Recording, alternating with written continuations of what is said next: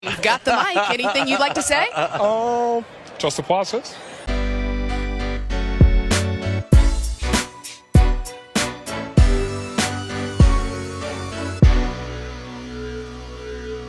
Hello and welcome back to Processing from the UK, your UK 76ers based podcast. So obviously we'll address the elephant in the room from straight off the bat. It's been a while, so hopefully we are back with a bang. We apologise on that front, but obviously when you can't do this full time, inevitably other things have to come first and get in the way, but we do apologise. As always, with me is Bobby Healy, Sixers Bobby. Say hello, Bobby. Hello, how are you? You know what? It's been an interesting few weeks, few months since we last spoke. Since we last spoke, Ben Simmons was still on the Philadelphia 76ers, so we have a lot to catch up on. But yeah, I'm doing okay. How about yourself? Yeah, I'm good. I mean, it's this team it's like, as you say, it's been a while since we last recorded. We do apologise, but it's like crazy how much can change. And I mean, I say crazy. I mean, things change with this team every week. It feels like it's a soap opera. So, like you say, plenty to cover. It's nice to be recording again. Absolutely, yeah. But I'm so happy to be back. And would I be right in thinking you went stateside since we last saw each other? I did. I went to Florida for pretty much the entire month, which was great. Didn't see any Sixers basketball, which is a shame. It's a bit unforgivable, really, going all the way over there and not catching any of it. But hopefully we'll get over to Philadelphia at some point. Yeah, no, I mean, that sounds class. Did you manage to see any of the Orlando Magic? I can't imagine were too much of an attractive proposition, but did you manage to see any other NBA teams? No, I mean, it was annoying because the Sixers actually played in Orlando whilst I was out there. And we were planning to get tickets, but we went down to a place called St. Pete's Beach. And by the time that we got back, we got stuck in traffic, so we couldn't go, which was very disappointing. But no, I didn't get to catch anything else other than obviously just keeping an eye on the Sixers whilst I was out there. Yeah, at least you're going to be on the right side of the times, so you can sit down in a nice sports bar, have a pint, and watch it rather than sitting in your bedroom trying not to keep other people awake and slowly watching the Sixers annoy you in the middle of the night. So that's certainly a much better way to be watching your NBA for sure. So, like I said, there's an awful lot to catch up on, so we're just going to have to go and dive straight in. The Harden trade. Where were you? What were your thoughts? Just give me everything, really. I mean, that was just a manic 24-hour, 48-hour period because it went from 0 to 100 so quickly, but we finally got there after our first recording together when we talked about the Harden trade way back when. We finally got to a period where James Harden's on the Philadelphia 76ers. Run me through everything. Oh, I mean, we got there. It was a lot later than I'd have liked it to have been, but we did get there. And yeah, like you said, it was just so crazy how there was kind of this murmur going around that Harden wasn't very happy at Brooklyn. But I mean, those kind of rumours are just sticking around. And then it was like, 24 hours, it just suddenly picked up a bit of steam. And then Harden kind of came out and said, no, I'm happy. Not that means anything when an NBA player says they're happy at the minute. And then it was like a foregone conclusion. It was like, yeah, this is going to happen. It's going to happen before the deadline. And then you get the notification from Shams. It's happening. And I mean, we'll obviously go into what we gave up and what we had to do to get James. But my initial reaction was, I'm very, very happy. It was a little bit later than I wanted it to be, as we discussed in the very first podcast we did. But it happened. James Harden came. It was, I mean, I love the trade deadline, so it was very, very exciting. To sit there on your phone, waiting for those notifications to come up. It happened. He's here. I'm happy. I am happy. Yeah. It's we got the guy. We got the guy in the end. So yeah, I think you've hit the nail on the head. It's all about, this is a good move for the Philadelphia 76ers. I mean, what we're going to dive into in just a moment is the critique and the criticisms that have been lodged towards Harden. I'll preface that by saying those criticisms are fair enough, but I do have a bit of a an issue with those, and we'll jump to those in just a moment. But at the end of the day, it was a very good trade, and we'll break down the moving parts within it. But first, I do need to apologise because on that podcast that we started up, however long, 18 months ago, probably more than that, I was the one that said no, we should stick with Simmons. So I wish to issue an apology because I got that one completely wrong. Not as if I was the deciding factor in Ben Simmons staying or not, but I would like to apologise nonetheless. So we end up with James Harden plus Paul Millsap, who could forget, but rather he didn't, but he came nonetheless. And we sent Andre Drummond and Seth Curry the other way. Now, Andre Drummond, I'm really smug. I actually got it right for once, and I said as soon as we signed him, that's a good signing. People were clowning on it. People were like, why are you getting Andre Drummond? But as backup centers go, he was really good, and I really warmed to him.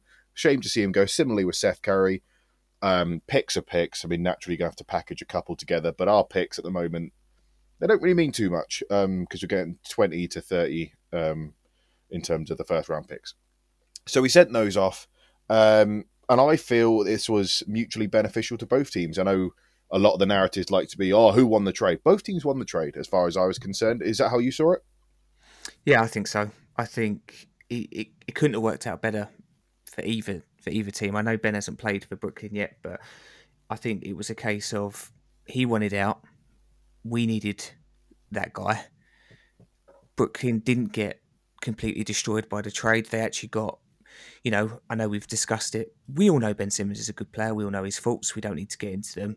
But he's still a very, very good player to get back. Gives them some much more needed defensiveness about him. And for us, we got rid of a guy that didn't want to be there, was never going to play for us again. That circus is now gone. I know I say gone. It's until he probably eventually plays in Philadelphia. I don't think it's ever going to go away truly. Mm-hmm, yeah.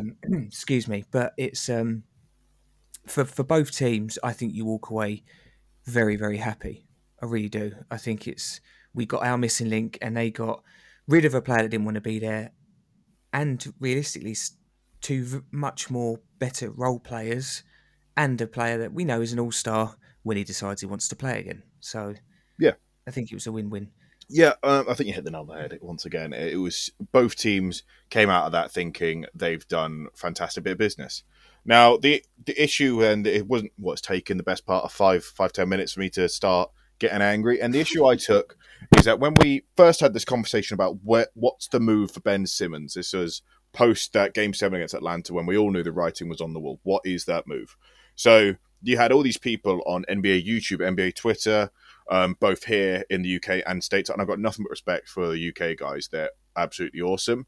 But they're like, why aren't you trading for CJ? Why aren't you trading for Malcolm Brogdon, Tyrese Halliburton, De'Aaron Fox? And they were non-stop going on at Philadelphia fans for the Philadelphia head office. Like, what you're doing is terrible. You're wasting Ben Simmons. You're not going to get anything good. You're not going to get anything good. You're not going to get an all-star player like you want. We make the trade. James Harden comes in. Awesome trade. Rather than just turn around and saying, you know what, Daryl Morey's done fantastic work here. Fair play there, lads. We got that wrong. Have a bit of humble pie and then just move on. They're like, but the Nets won the trade. So, for goodness sake. Oh, for goodness sake. And that really frustrated me, to be honest. Yeah, I mean, the who wins the trade argument is boring as anything, and it doesn't make any sense. But for me, even we always read in the media and all we heard and online and stuff like that was, like you say, it was, you're not getting anything for Ben. Ben's got no trade value anymore. You're just going to have to take some good role players, which at some point I was getting to the point where it was like, okay, well, maybe we do have to just accept some good role players. But we didn't budge, and it got us James Harden. And you have to say, Daryl Morey got what he wanted. I know he's got the connection to James and stuff like that. Perhaps we wouldn't have got a superstar if it was anyone other than James Harden just because of that connection. But he didn't budge. Yeah, okay, I know we're just probably going to get into this. Maybe we gave up a little bit more than he probably initially would have wanted. But at the end of the day, we were told Ben Simmons got no trade value. Ben Simmons is trash. Ben Simmons, he's not even an NBA basketball player at the minute. Ben Simmons. It got us James Harden because we stood firm. I remember rumours with Toronto and we went in stupidly high and stuff like that. But when you set the bar that high and don't budge, that's how you do the negotiations, right? It's like, well, if it had leaked that Dell dropped his price with I'm just using the Raptors because I remember there was some discussion, wasn't there, with him over Yeah, Ben. yeah. And if you budge on that, that means you've lost all your leverage against every other team because they know now Daryl's going to drop his price. We all knew he was asking a ridiculous amount for him. But by doing that, it led us to James Harden eventually. So I hate that who won the trade argument. It really means nothing to me. I think also as well, when you go back, I think probably about 10 days before we actually made the trade, there was the trade that was offered us from the Pistons of Jeremy Grant, Kelly Olynyk and Sadiq Bey, and then a couple picks. We turned it down, and then Twitter erupts. It erupts. Mm-hmm. The same old rhetoric, like, what do you think you're doing? Why are you doing this? You're not going to get anything better. Then, of course, 10 days down the line, you get James Harden. And those people, I mean, I just find it astonishing how none of them can just sort of look themselves in the mirror and be like, how am I going to go and make those same criticisms and then come back on here and then act as if nothing's happened? Just own the mistake. But they just seem to double down and double down. So that's the first rant out of the way. Now, if we segue onto that second one, it is post Game 7. No one clowned on Ben Simmons more than the media and other NBA fans. Post Game 7, I think Sixers fans were just so devastated that any sort of criticism they could lodge was pretty weakened by the fact that their spirit had been drained. But we all know that we backed Ben Simmons the same way we backed Markelle Fultz. And they both received, people like to call Boo-Adelphia, but they both received criticism when it was fair to receive it. Joel Embiid has had that same criticism. And what does he do? He goes out and becomes better because he has more to give. Now, Markelle Fultz is just a freak accident. It's just one of the things.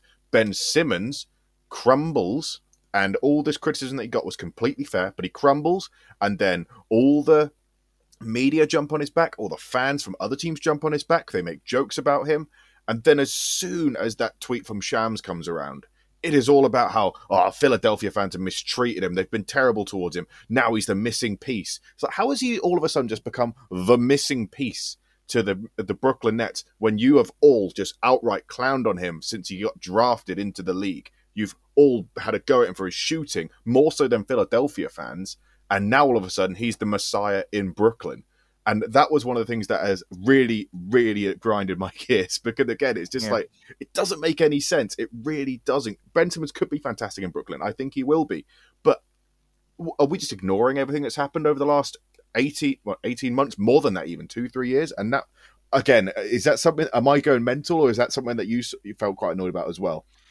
No, I mean, what's the word I want to use? It's boring now. It actually is boring the way Philadelphia fans are, the narrative against them every single time. It always happens. And listen, there are parts of fan bases, every fan bases, that are not good. They are not good, and they will, abuse players and do bad things. Philadelphia, being a huge sporting city, it's like the lifeblood of that city. I know we're not from Philadelphia, so I can't speak for them, but it is the lifeblood of the city. There are a lot of very, very passionate Philadelphia fans, and they are known for letting you know. Now, a lot of those can also overstep the mark. We know that. We see stupidity every week, but the media will then spin that into, that's just Philadelphia. That's just Philadelphia as a whole, because of a few idiots that might abuse or do stupid things or whatever. That is spun so perfectly by the media to be, well, it's Philadelphia's fault. As you say, Markelle Fultz, this city absolutely embraced him. Yeah. Even when he semi came back second time round from the injury, there was a standing ovation for him. There was this, there was that. But yeah, of course, there was a few idiots that booed him and let him know. But that's not the whole of Philadelphia. And it was the same thing with Ben Simmons. Is, like you say, it just suddenly flipped, and you just end up just sitting there, just rolling my eyes. I'm just like, I can't believe this. Like, Ben Simmons was a huge, huge part of why the Sixers crashed and burned last year. Not the only part. He wasn't the main reason. The media spun it that he was the main reason Philadelphia went out the playoffs last year. And then, like you say, he gets traded, and it was, God, those fans really let him know, this is the reason he wanted to leave, because of the fans and because of the fans only, and because Doc dared to kind of, I don't like the way Doc and Joel handled it so much at the end of Game 7, but I think emotions were high. I actually think they held it quite well. But they could have easily gone on much harder. Exactly. And don't get me wrong, there could have been a time and a place to have done that a little bit better, especially straight after it. He was probably not at the not top form in his head at the time. It could have been done better, but it just gets to the point where it's almost laughable now. It's like the minute something changes, it's oh god, it must have been those Philly fans. Had to be them because they're just so outrageous all the time. It's boring. I think that's the word I can use. 100%. And I'm not sure if you listened to JJ Redick's interview with Joel Embiid. If so, I'd really recommend you doing so, and indeed on the rest of the Sixers fans, even if you're not a Sixers fan as well. I really think it humanizes Embiid. But they were talking about the Philadelphia fans, and they were like, well, we are one of the best fan bases in the league, if not the best fan base, because we care. Now, you can go to a team like the Lakers, where half the people there is corporate. Another quarter of those people are celebrities who don't really have much interest in basketball. They wear a Lakers jersey that game. Then when they go up to Boston or they go up to Miami, they'll wear a Miami or Boston jersey there. They have no real affiliation or ties to the team. It's all about what's fashionable. Or if they go up to Golden State, for example, it's all about what's fashionable. Then you've got 25% of people who could just about afford what are extortionately priced tickets. And what does that create? An atmosphere of relative apathy. And you find that at a lot of arenas. You'll find that a lot is people are being priced out. People are apathetic. People are going there just so they could take a couple Instagram photos or just be part of an in crowd event, or so to speak. But in Philadelphia, those fans go there because they want to go there and support their team. And you can go to all these other places and all these other markets where, sure, they're not going to boo you, but my word, it's not going to be anywhere near as good if you hit those heights that you should be hitting if you've got the ability that we all know you have. And that's all I'd say is that if you persist with places like Philadelphia, and you even see it in football as well, whilst we can talk about how sort of football's become really commodified and as a result, desanitized atmospheres, and as much as I hate Liverpool and Manchester United, there are real big, the atmosphere when they want it to get going is incredible because people care, because there are Scousers and those Mags will still go to those games. And you see that, and you can compare it to other clubs in the Premier League. I can't think of any off the top of my head, where it's just a bit dead because there are no stakes, no one's that bothered, and there's just apathy. And you see it in all sports. Now, Chelsea. That's all I'd say. There we go, Chelsea. We have spoken. Sorry, Chelsea fans. But you see what I mean? It's just like, sure, it's going to get volatile, but when you hit those heights that you should be hitting, then it's going to be the best place and the best team to be playing for. Yeah, no, you're completely right. It's it is boring. It genuinely is boring. It gets to the point where, like you say, there was nothing but abuse straight up for Ben by the media, like ripping on him, joking on him, just making him the joke of the NBA. Yeah, you couldn't go on social media and not see anything. Yeah, the minute he goes to another team, it's wow, those Philly fans, man, they went on Ben, they went in on him. It's like no. I can't remember who it was. Was it an actual NBA show, award show or something? And they ripped on him. Yeah, I remember it. Yeah, and you're sitting there and you're going, hang on a minute, how you've done that on national television? I think it was ESPN, or something like that. And then they go and spin it like, yeah. I mean, I know we can go on, but I'm not saying that Philly fans. They certainly gave him some, but to pretend like it was all on him and that Philadelphia is some horrendous sporting city that just boos their players is just nonsense at this point. I think I could summarise it as such. The people that gave Ben Simmons the most support through his time as a Sixer were the Philadelphia fans, and the people that gave him the most hate weren't the Philadelphia fans. That's the best way we could summarise it. Yeah. So now he's gone, Harden comes in. And again, I want to, that does deserve a woo. But I do want to start this off by saying I'm not going to bury my head in the sand and be an ostrich, as Nigel Pearson weirdly put in a Premier League interview yonks ago. I'm not sure if anyone will get that reference, but I hope they do. And I'm not just going to say, oh, Harden's been great. But people are so keen to latch on to any and all of his failures to the point that they put the blinkers on and then ignore all of his successes. So he started off 5-0, and I think since then we're now 6-5. So overall, Harden's about, quick maths, 11-5 since coming to Philadelphia, or there or thereabouts. Yeah. But he is made out to be the worst washed player ever, and people are loving it. People will ignore anything he does well, So, example, with that Milwaukee Bucks game, I know we lost, but he had a 32-point outing and was absolutely class. He is currently averaging, if you look at his splits between now and his time in Brooklyn, they're not very different. To the tail end of his time in Brooklyn last season, people thought he was doing really well in the playoffs, and he was lauded as potentially even their best player. Obviously, the start of this season in Brooklyn wasn't to be. He didn't do well, I'll be the first to admit. And now he comes to Philadelphia. The stats don't change too much, but now he's washed. Now, is James Harden the same player we saw in Houston? Of course he's not. No. But now he's been the facilitator for Joel Embiid in the pick and roll. Now that's created one of the most unstoppable plays in the NBA. But we're just going to ignore that because we just love to rip into James Harden. We're going to ignore his good games and we'll just focus on the bad. Does he need to improve? Absolutely he does. And I expect him to do so. But we're just going to disregard the fact that he spent, a month or so in Philadelphia. He's not going to be quite together with the team. He's not going to be gelled. That hamstring is still a very real possibility that it's hampering him somewhat. Maybe he just needs an off-season to gel, to recover. But we're not going to allow him that because it's just going to be funny to just have a good old dig at James Harden and a good old dig at the Philadelphia 76ers. Am I bitter or have I got that relatively on point? Why don't you say how you feel, mate? Why don't you say how you feel?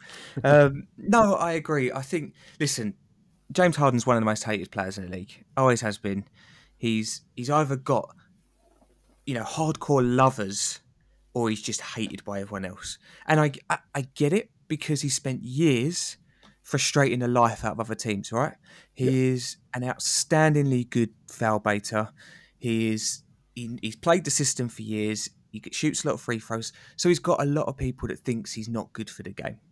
Right. And then when you put him on a team with another elite, arguably the next best foul baiter and free throw shooter and just being a pest, just intelligent plays in the paint, it's causing Philadelphia to go from already pretty much a hated team to easily the most hated team now, just because box score lookers and just people that just hate for the sake of hating are feeling like they're being proved right. Philadelphia are unwatchable. As Philadelphia fans, we don't care how the points go. Well, I don't care. If they, we can go into the fouls and stuff like that in a bit. But I think with Harden, I think he has spent, especially at Houston, being that guy. He was that guy. If he wasn't scoring between 30 and 50 points a night, then Houston just weren't winning. Yeah. Like it just wasn't happening. It was everything had to run through him. Then in Brooklyn, he had a lot of injuries, but he had to give up the ball a little bit more. Now in Philly, he's come here and you're completely right. There are parts of his game that aren't quite there at the minute. Yeah. I think the hamstring, I don't want to make excuses. It might not be the hamstring, but he seems to have just lost a step at the minute. He's not blowing by people. That could be an age thing. It could be a hamstring. It could be both. Who knows? But he's not quite got that first step, with the way he would just tear past someone without even blinking. That seems to have just reduced a little bit. But what I've seen from James Harden is he's come here to be a teammate. And I've seen the guy's averaging like 10 point something assists a game. He's come here as a team first player. Now, I think a big part of that is I think he needs his big man. I think he wants to help him. I don't think he wants to come in and upset Embiid, especially on a tear he's been on all season, especially as his MVP conversation. If he comes in and just goes pure ISO, I don't care about Joe, I'm going to go back to Houston ball, he's probably going to end up pissing off his teammate, the MVP candidate, and things just won't work. He's come here so far, and yes, things part of his game needs fixing, there's no doubt about it, but he's been pass first, and almost frustratingly pass first. There are times where I'm just like, "Come on, James, be you." Like, you don't have to pass the ball. Just, I just want to see you dribble and do a step back three. But I don't think that's the James Harden that's come here at the minute. We might see that more as he settles into games. I hope we see it a little bit more in the playoffs, because if he's being pass first, and maybe teams, I don't know, might not give him the attention that he gets. Most of the time he gets the ball, he gets so much attention, it leaves someone open. So it's so important that remains. But yeah, I think so far he's come to Philadelphia as pure team first. And again, the narrative is now, he's not been very good for Philly. He's been trash. He's lost a step. He's not the player he used to be. It's like, hang on, which one was it? Because when he joined Philadelphia, it's how's he going to play with Joe? He's He's a Harden first kind of guy. Is he gonna be prepared to be the second guy on the team almost? And then he is, and now he's trashed for it. Yeah. It's just that frustration again. Yeah, and I think, that, again, if we're trying to summarise this, there's been, for as every bad moment Harden has, I think there's been at least one to make up for it so far in his Sixers tenure, and I expect him to improve. Don't get me wrong, there are certain times, like you said, when he has to switch on a big man and he doesn't take it to him, doesn't blow past him, or he doesn't do a step back over him and really punish them. There are some times where there's a catch and shoot opportunity and he seems a bit hesitant. But I think this is all stuff that's just going to come when he gets more comfortable with his teammates. Yeah. It doesn't just happen overnight. It's got to give him a bit of time. And now we're in a position where we can really, around Joel and around James, we can start to really create a more fine-tuned title-winning side. Because we're not the finished article. We really aren't. No. And that's going to take us on to something we're going to talk about a bit later. But just in the interest of talking about more conspiracy theories and agendas, the MVP conversation. Now, again, I need to start this off before people jump down my throats. I need to start this off by saying, Giannis, if Nikola Jokic or Giannis win it, I have no issue with that. I have no issue with them winning it because they've both been fantastic in their own right. The issue I have is that anything Joel Embiid does gets swept to the side. That it just gets disregarded, that no one talks about it. I regularly listen to the Zach Lowe podcast. It's a fantastic podcast. I'm a really big fan of Zach Lowe, the guests he has on. They were talking about the MVP conversation, and they mentioned him just almost as if someone had a gun to their head to say, mention Joel Embiid, and then never talk about him for the rest. It was like that. And then he starts bringing up Vorp, and then Nick Wright, who, ironically, I really despise. I'm not sure if you saw the clip where he just shows the shortcomings of Vorp and all those advanced stats, because if you use Vorp as a sole metric, Mitchell Robinson's better than Jason Tatum.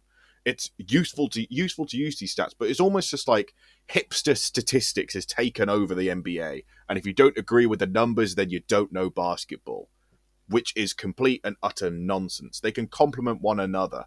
You don't have to, they're not at odds with one another. You can use stats, you can use the eye test, and then you meet somewhere in the middle, not fully go one side, fully go to the other. And that really frustrates me, to be quite honest. It's just disregarding everything Embiid does. Giannis this last week has been incredible. He gave, he did an awesome block. He did a good block on Embiid to win the game. And then he goes and hits that 3 over Brooklyn. And those 2 games in an 82-game season, and all of a sudden put him back into the MVP race, which is understandable. Fair enough. That's how it works. But the media influences the MVP conversation, and the media is showing a blatant disregard to everything Joel Embiid has done.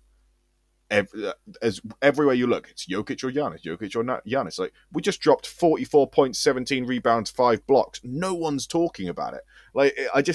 That's the frustrating thing. I have no issue losing it if it's on a level playing field where everyone's had their moment to shine, because the media needs to give them that platform. And to be quite frank, I just don't think we've been given that. I don't think Joel Embiid has been given that.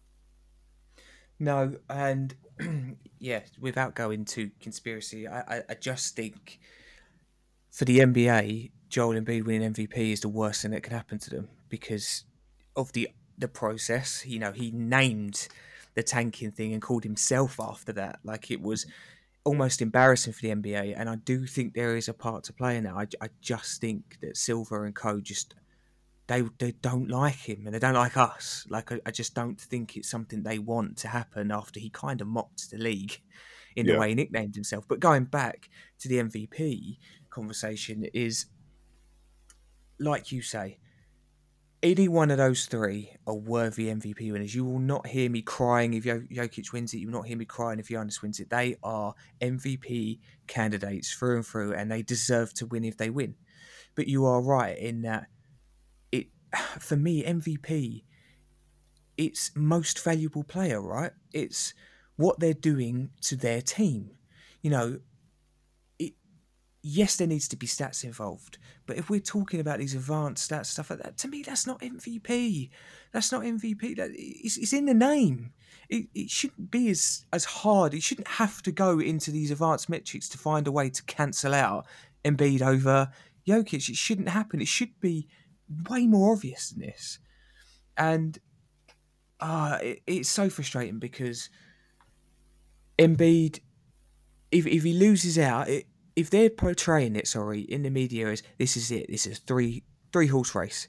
It's one of these three. It's so close, and he loses out. I'd have been like, fine, I'm gutted for him because whether he has another season like this, I don't know. I'd love to think he did, but this is his best chance. But if he loses out, but what has happened in the last couple of weeks is Embiid's played.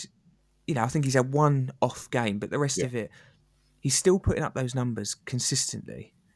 And suddenly it's like, oh, he's got Harden now, so forget it. He's dropped into third, and now no one's talking about him, and the media's thrown him out of the conversation. And you just think, that's, in my eyes, it's gone. It's not going to happen now. The media have completely dumped him out of the race. And I wouldn't mind if he suddenly had a bad run of form where he was getting 18, 20 points and struggling out there.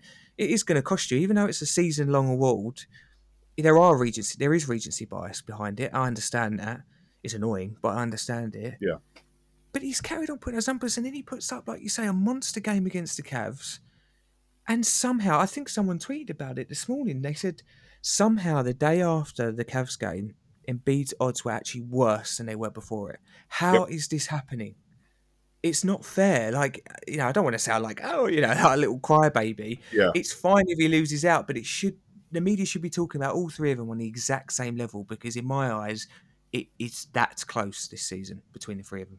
Yeah, I think you're absolutely right. It's just about making sure it's a fair race, isn't it? It's no one's got an issue with. Well, neither of us have an issue with Jokic or Giannis winning.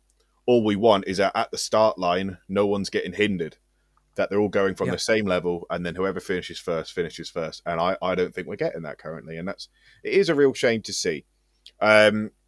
But yeah, those advanced stats, I mean, we could talk about Raptor, LeBron, Vorp. God. I mean, to be quite frank, a lot of it goes straight over my head, but they're useful indicators, but they're not the be-all, end-all, I think is what my take is on the advanced stats. So for me, disregarding the advanced stats would be basically disregarding Jokic's claim, and Jokic has a very solid claim, and I don't want to try and pretend as if he doesn't. He definitely does. And I think that's what I'm trying to put across in this. All three of these men have very legitimate claims to the MVP, but only two of them are getting the ability to actually show their worth because of the way in which the media is framing it. And then we have that interview that Joel does with JJ Redick, which I've already said, if people haven't listened to it, I really recommend doing so. And it really humanized Joel. It really showed that all he wants to do is just have a bit of a laugh with players. He said, despite his scuffles with Kevin Durant or Patrick Beverley, he's got a lot of respect for them. He's real big fans of them, and he gets on with them behind closed doors. It's just competitors being competitors. But again, somehow this gets framed as a bad thing. He even goes as far as to say, where's Giannis? Where's Giannis in this top 3 player debate? Where's one of his direct competitors in the MVP race? He's keeping it as real as possible and saying, where is this guy? He's absolutely fantastic. Finals MVP, 2-time MVP. He's absolutely fantastic. And that's just to show you how real he is. And ironically, Twitter hates the guy who's most like Twitter, if that makes sense. Yeah. They hate on the guy who's the one that's going to crack out a few jokes, have a bit of a giggle, which I just find completely ironic because he's the most... He's just Twitter in a person. NBA Twitter in a person. I'm going to have a little giggle, I'm going to have a bit of a laugh at other people's expense, and I'm just going to have a good time. But whatever reason, they don't like the manifestation of NBA Twitter in an NBA player for whatever reason. But also, it's like, go on. This has been his most mature season. He's really put the silliness away for most of the season. Like I think he said it midway through the season is he had to grow up a little bit because he knew that now he was heading this team, especially with Ben not playing.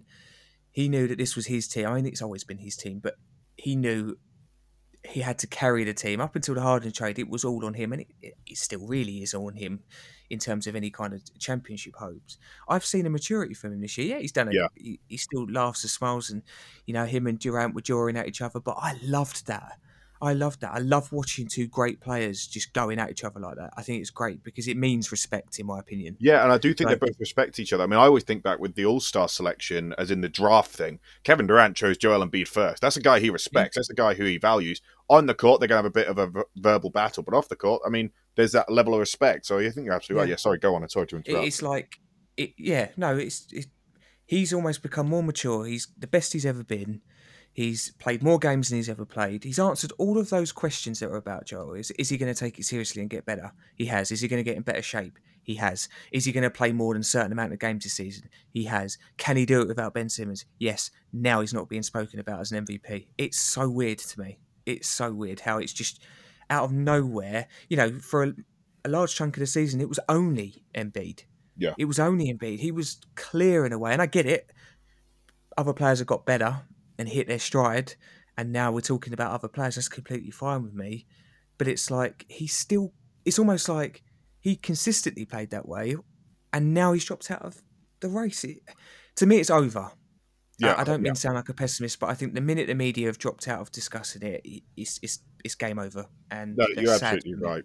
Yeah, and there was that straw poll, which felt like almost a nail in the coffin, didn't it? Because I just didn't see how it would get better following that. So what we're going to move on to now, so what I've written down on my notes is current state of affairs. And I think the current state of affairs couldn't be personified better than in that Cavs game. So in that Cavs game, you have JB Bickerstaff coming out afterwards complaining that you can't defend the free throw line. It's like, well, the thing is, JB, the trick to addressing that issue is don't foul people. And I put it on my Twitter. It's the basketball equivalent of playing against Mohamed Salah. You're the left back against Mohamed Salah, and every time Mohamed Salah gets into the box, you're 2 foot in from behind. Mohamed Salah scores 4 penalties, and then you have a go afterwards. You can't defend the penalty spot. It's like, well, don't foul him then. Don't foul Salah. Don't foul Embiid. Don't foul Harden, and you're gonna be okay. Occam's razor is this idea that the simplest explanation is often the correct one. Now, either there's a big NBA conspiracy whereby Philadelphia 76ers are getting all the foul calls due to some sort of bias, which that's just not true, or JB Bickerstaff, you're just fouling our guys. What's the most likely thing here? And that's, what happened. Harden got a 21-point triple-double, but still got criticized. Efficiency wasn't brilliant, don't get me wrong, but if people who watched that game, they would have seen in the fourth quarter, he was integral to that with making the correct basketball play, and just being a fantastic point guard in a more traditional sense. So yeah, I just feel like the Cavs game really personified everything that's gone on with the Sixers of late. We've had Harris being up and down, but from behind the 3-point line. So how do you see the Philadelphia 76ers as currently structured? Well, going back to your first point, I make you right, is stop fouling. It's that simple. And I saw someone reply on Twitter and it got loads of likes. It was like, well, yeah, all right, we don't foul. And then they get an easy route to the basket. I'm like, yes, that's what makes them good. That's what makes them good. Like, don't get me wrong. We all know there's some soft whistles here and there. It's dark arts. It's the dark arts of basketball. Every good player in history knows the dark arts. Yep. You're absolutely right. I get it can be frustrating. I understand. As a Philadelphia fan, we're going to sit there and say we love it. There are some soft whistles. There are some that you feel, we got away with one there. But that's because they are so good at what they do. So yeah, the Cavs coach I think it's just pathetic, really, that he has to come out and say that. And the thing is, especially for Harden, is he's not getting those whistles anywhere near as much as he used to, which is fine with me. It means that we are probably getting a little bit more fair whistles. Some he's not even getting called that are blatant fouls. So the league has definitely clamped down on that kind of soft, very, very soft whistle that Harden used to get every single time he drove. He's not getting them as much. Just stop fouling, please. It's boring. Stop talking about it. Get better on defense, or just shut up. It's that simple. Yeah, it is, and I think what annoys me is. What annoys me about this is obviously the people that are complaining is like, oh, the Embiid would only have this amount of points per game if free throws didn't exist. It's like, well, free throws are part of the game. Again, if we're bringing it back into a football sense, when Luis Suarez had his amazing season, or Aguero, or whoever else, you don't be like, oh, but only 10 of those goals were penalties, so they don't count. It's like, well, they do. They're all goals. They're all points. Those count. That you can't just disregard them. As Joel put on his and interview. Also, go on. Yeah. Yeah, and also if you're not fouling, if he doesn't go to the free throw line, what's the alternative? The ball's probably going through the net. So, what you're moaning at here, if he got 12 points from the line and you didn't foul him and you just let him get up his shot, the likelihood is that 12 points is probably going to happen through scoring anyway. Exactly. It's I just find it incredibly funny. And I must also say, if this was happening against us, if Harden and Embiid sort of thing was happening against us, I would hate it as well. I would find it supremely annoying, but there has to be an acceptance that what they are doing is just being really good at the dark arts of basketball, being really good at drawing fouls illegally and then you taking the bait because you don't know how to guard them one-on-one. It is as simple as that. So, the playoff picture. I don't want the Brooklyn Nets first round. I think it's really weird how that 1-4, all of them could, your award for being in that top 2 could be the Brooklyn Nets. I would assume you're in a similar boat to me there. Is it Brooklyn Nets the team you want to avoid at all costs, not just in the first round, but as the far away down the line as possible?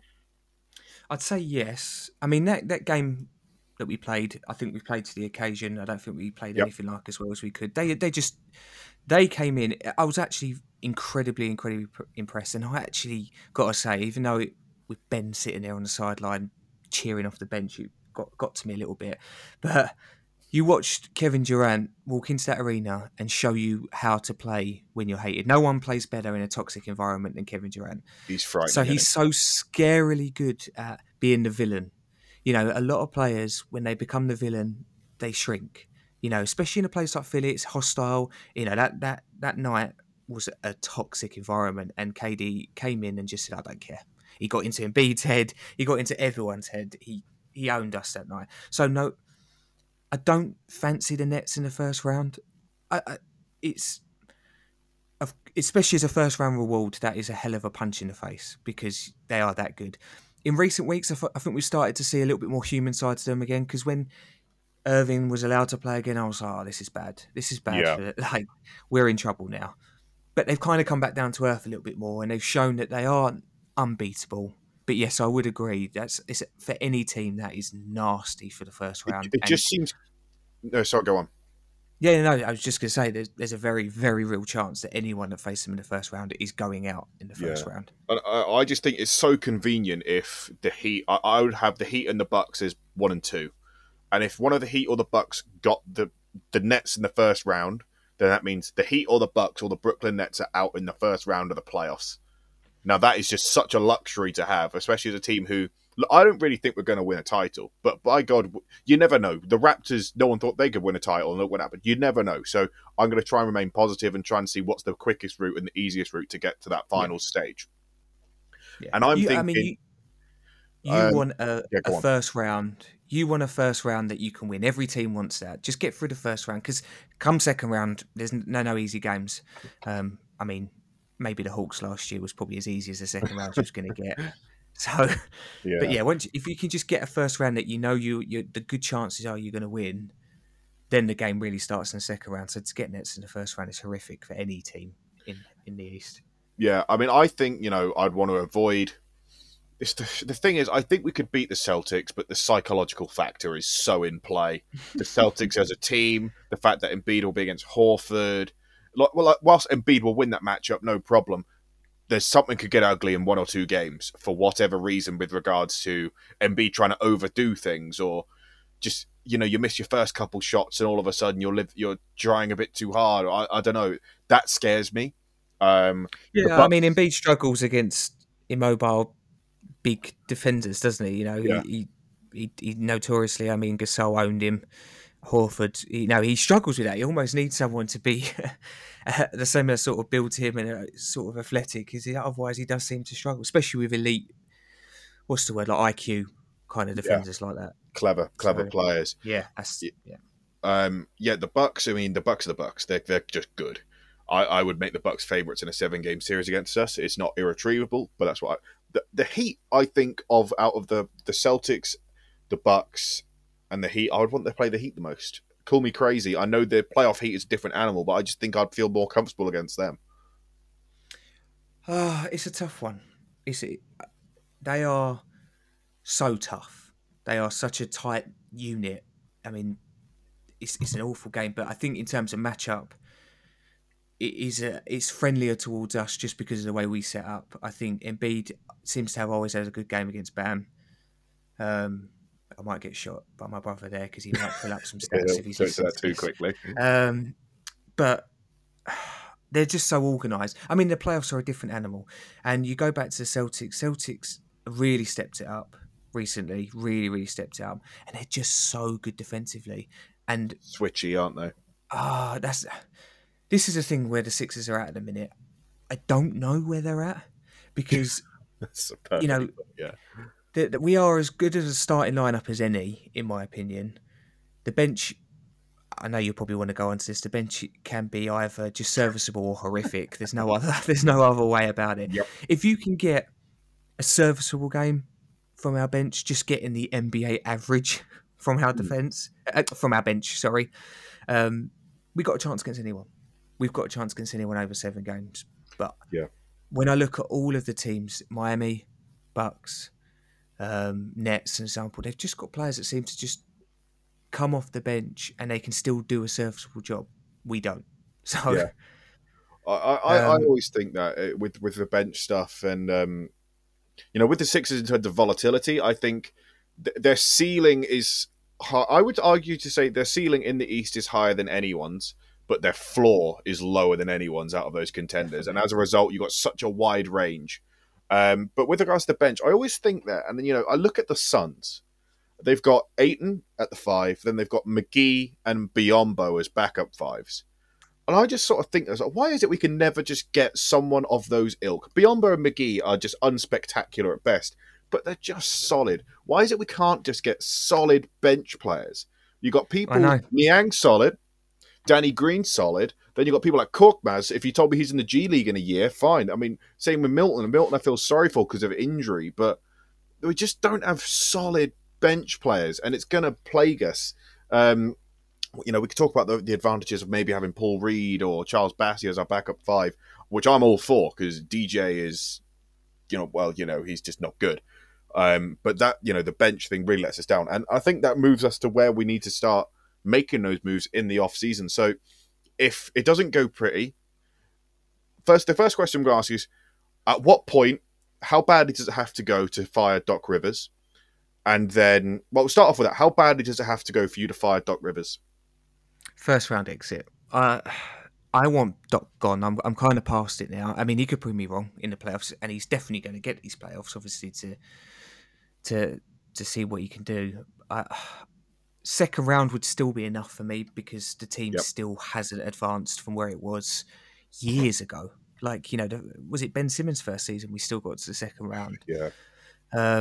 So we're still not got there, even with an MVP candidate and another star on the team in Harden, and a max player in Tobias Harris. Like, if that still isn't enough, even, we've had multiple chances, I would still let him go. But I still think in the second round he might be given another season if we get through it. I mean, I have it down. What I would want if he doesn't get past the second round, I'd fire him. If I'm being a bit more what other people at top thinking, I think it's dependent on the nature of how we go in the second round. If we go in the second round against the Bucks, you can't really fire him. But if we go out in the second round to the Bucks after a 4-0 drubbing, maybe you can make a case.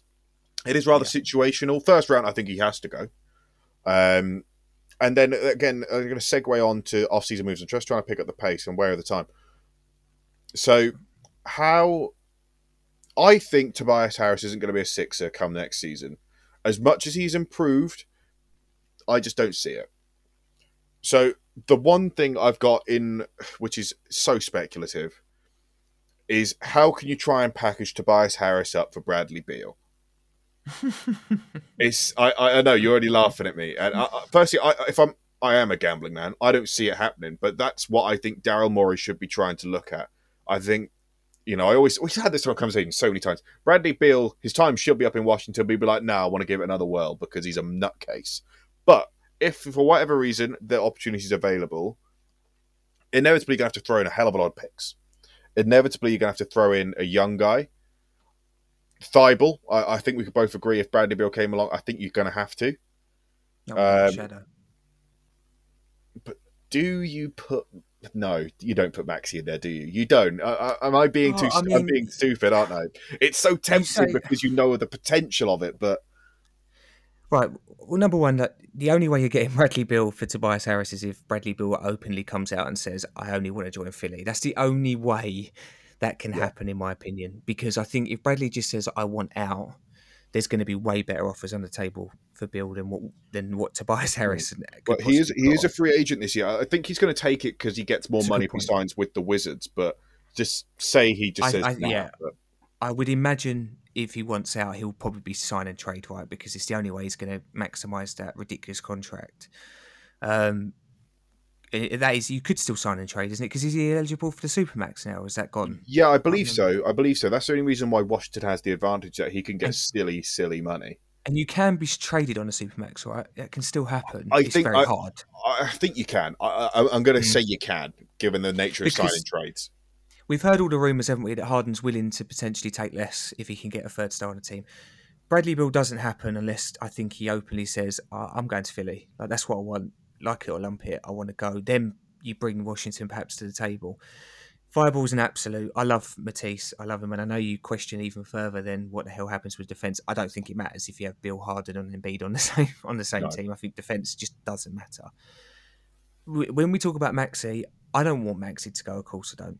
I really, really don't. But I think if it gets you Beal, do you need, you'd have to resign Maxey to the bench, right? I guess. Yeah, I guess I was our sixth man. Yeah, and at that point, I love Maxey because I think he's the future. It's that kind of, if Embiid fizzles out and Harden goes elsewhere, for example, the next era of you've still got that guy there. You've got that guy there. So it's a tricky one. I think if they turned around and said there's no chance of a Beal deal unless you give us Tobias, Maxey and whatever picks, it is hard to turn around and say no, because that free is as terrifying as it gets in the league. Yeah. And I always think, I think with not necessarily Beal, but with a third star that of Beal's ilk that can get 20 to 25 points per game consistently and reliably, I think all of a sudden James Harden doesn't need to get us 25 to 26. He can stick on 22 points per game with his 10 assists, because someone else can go do the point scoring for him along with Joel, which I think would be for James Harden as he comes towards the twilight of his career, so to speak, where he doesn't have to exert all his energy on doing ridiculous plays and someone else can do it for him. That'll be super beneficial. But, that is pie in the sky. That is something I can't imagine will happen. I just love thinking about if it could happen. Yeah, I think, obviously, that's the dream, and we're allowed to dream. That's the fun side. I think that Daryl was very, very much trying to get off of Tobias before the trade deadline. I just don't think there was any takers. But for me, if you can't get that star, which unless Beal directly says he wants to join us, I don't think it's going to happen. I still think he's going to stupidly stay in Washington, which bizarre to me. But for me, if you can get off of Tobias, I like Tobias as a person. He's just not the right fit for this team. And it hasn't been. No matter what team, what iteration of the Sixers team he's been on, he's just always been in the way. It's not his fault. It's just his style of basketball just doesn't seem to fit with how we play. Goal. Yeah. So for me, if you can just get off him and just get some good rotation players, very, very solid rotation players, I'd be happy with that. Yeah. I really, really would. Just more around, more space, so that he's not taking up the post and doing what Tobias does. Just space the floor, so that Embiid has even more space and Harden has more room to be a playmaker, would be a win for me, because I like Tobias. I don't want to say he's just completely hampering the team, but he's a good player. It just doesn't work for me. The Sixers. And I think we've tried it with so many teams, different iterations he's had now, and it just doesn't work. I think our offense is simplifying with someone who can sit in the corner at 40% three-point shooter. I mean, if the Sacramento Kings finally just decide to pack it in, the obvious one would be maybe trying to get Harrison Barnes, but the Kings will try. I mean, the Sabonis trade is an indication enough that they're trying their absolute best to try and get to the playoffs. Whether or not they think Harris is a better upgrade on Barnes remains to be seen, but I can't imagine a Harris-Sabonis front court would work brilliantly. It's hard for Harris because he's not a player that you can build around. He's got a horrific contract.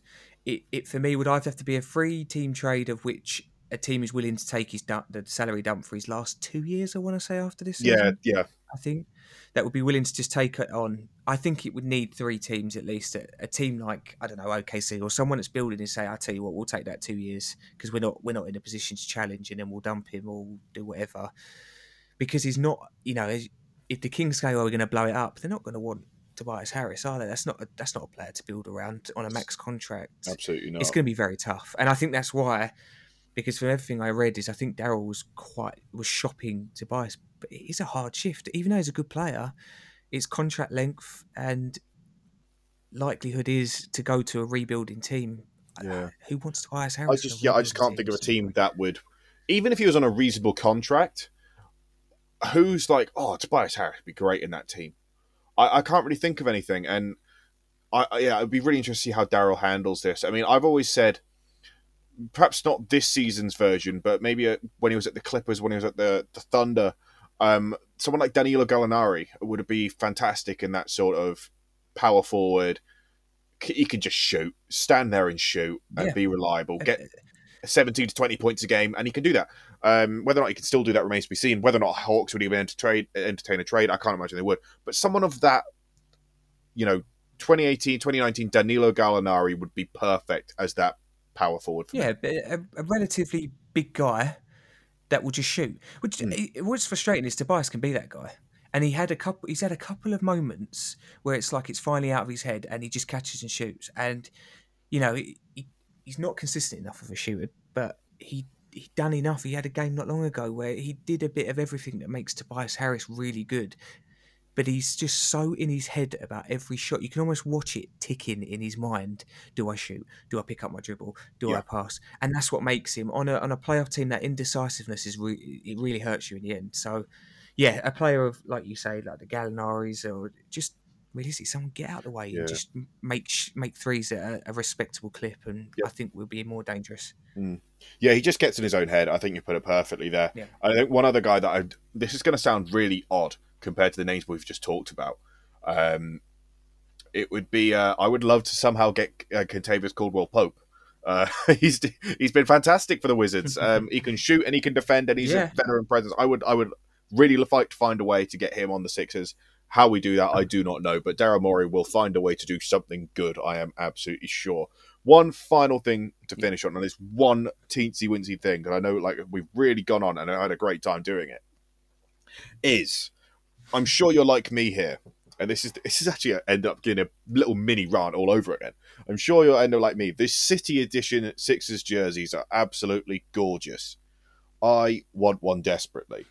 For whatever reason, trying to get your hands on one of these is next to an impossible task. So my plea is, for whatever reason, in any sports, you walk into any Sports Direct in the UK, as awful a company as Sports Direct is, you can get basically every single football team's shirt from around Europe. But for whatever reason, trying to get hold of these City Edition jerseys, it's honestly easier to get hold of illicit drugs. It's just like, why is this so hard? I beg the Philadelphia 76ers to just put more out for sale. The NBA UK store is bad at best, but you can't find it there. So my final plea for this podcast, just put more of these on for sale. They started to go on for sale again, and it would have cost me 150 quid because I had to ship it from the United States. I can't justify that, and I'm a bad spender at best. I can't justify that. Please, someone sort this mess out and just meet demand. You know what the worst thing is? Do you know the worst thing is that the owner of Fanatics, who run the NBA EU store and Fanatics International, is the owner of the Sixers. Of course, he's the owner of the Sixers. Put some Harden jerseys on sale and put the City Editions. Me and my brother, we talk about this all the time. It's easier to just fly over to the blooming States and buy them there because he got a hoard. I've seen his hoard. He's done bits. I know. He has. He's certainly made it. But no, you're right. It's so frustrating. It's like there's a lot of NBA UK fans. Just stock a normal amount, please, because it's like they sell out and it's like, oh well, they're gone from existence forever. Yeah, crazy. Like I've been looking at trying to get last year's, the black one with the outline of the boathouse row in Philadelphia. I can't find it anywhere. It's impossible to find. City Edition's jerseys, once the new season started, they're gone. I want this one desperately, but it's so hard. But I digress. That is where we're going to leave that one there. Bobby, thanks so much for coming on again. And like we said, we're going to try and sort this to get a bit more frequent, especially during the playoffs when you're going to need more of us getting angry again. So do you want to drop your details again for everyone, Bobby? Yeah, well, I'm not very active on my Sixers Bobby account. So if you want to see some emotional tweets from the playoffs, and you can find me at the Bobby Healy. That's my personal account, so probably more likely to see me chatting on there. I would also like to plug your content with regards to theme parks and roller coasters. If you didn't know, that is Bobby's side hustle. So he's not only a basketball host, podcast host, he's also doing theme. Well, you can sell it better than myself, so I'll let you do that for yourself. Yeah, just doing some theme park vlogs of walking around the theme parks. If you're into that kind of thing, there you go. You can find me there. If you like Ben and you're scared of roller coasters and you need to scope them out beforehand, you can find plenty on there. So, yeah, my other half's taking me to Thorpe Park sometime soon. Never really been on one, so Bobby's been giving me some lovely counselling on that front. As per usual, good luck, mate. I'm at UK 76ers. That's UK and then 76 in numbers and then ERS. So at UK 76ers, that's been me. All the best, guys. Hope to speak to you again soon.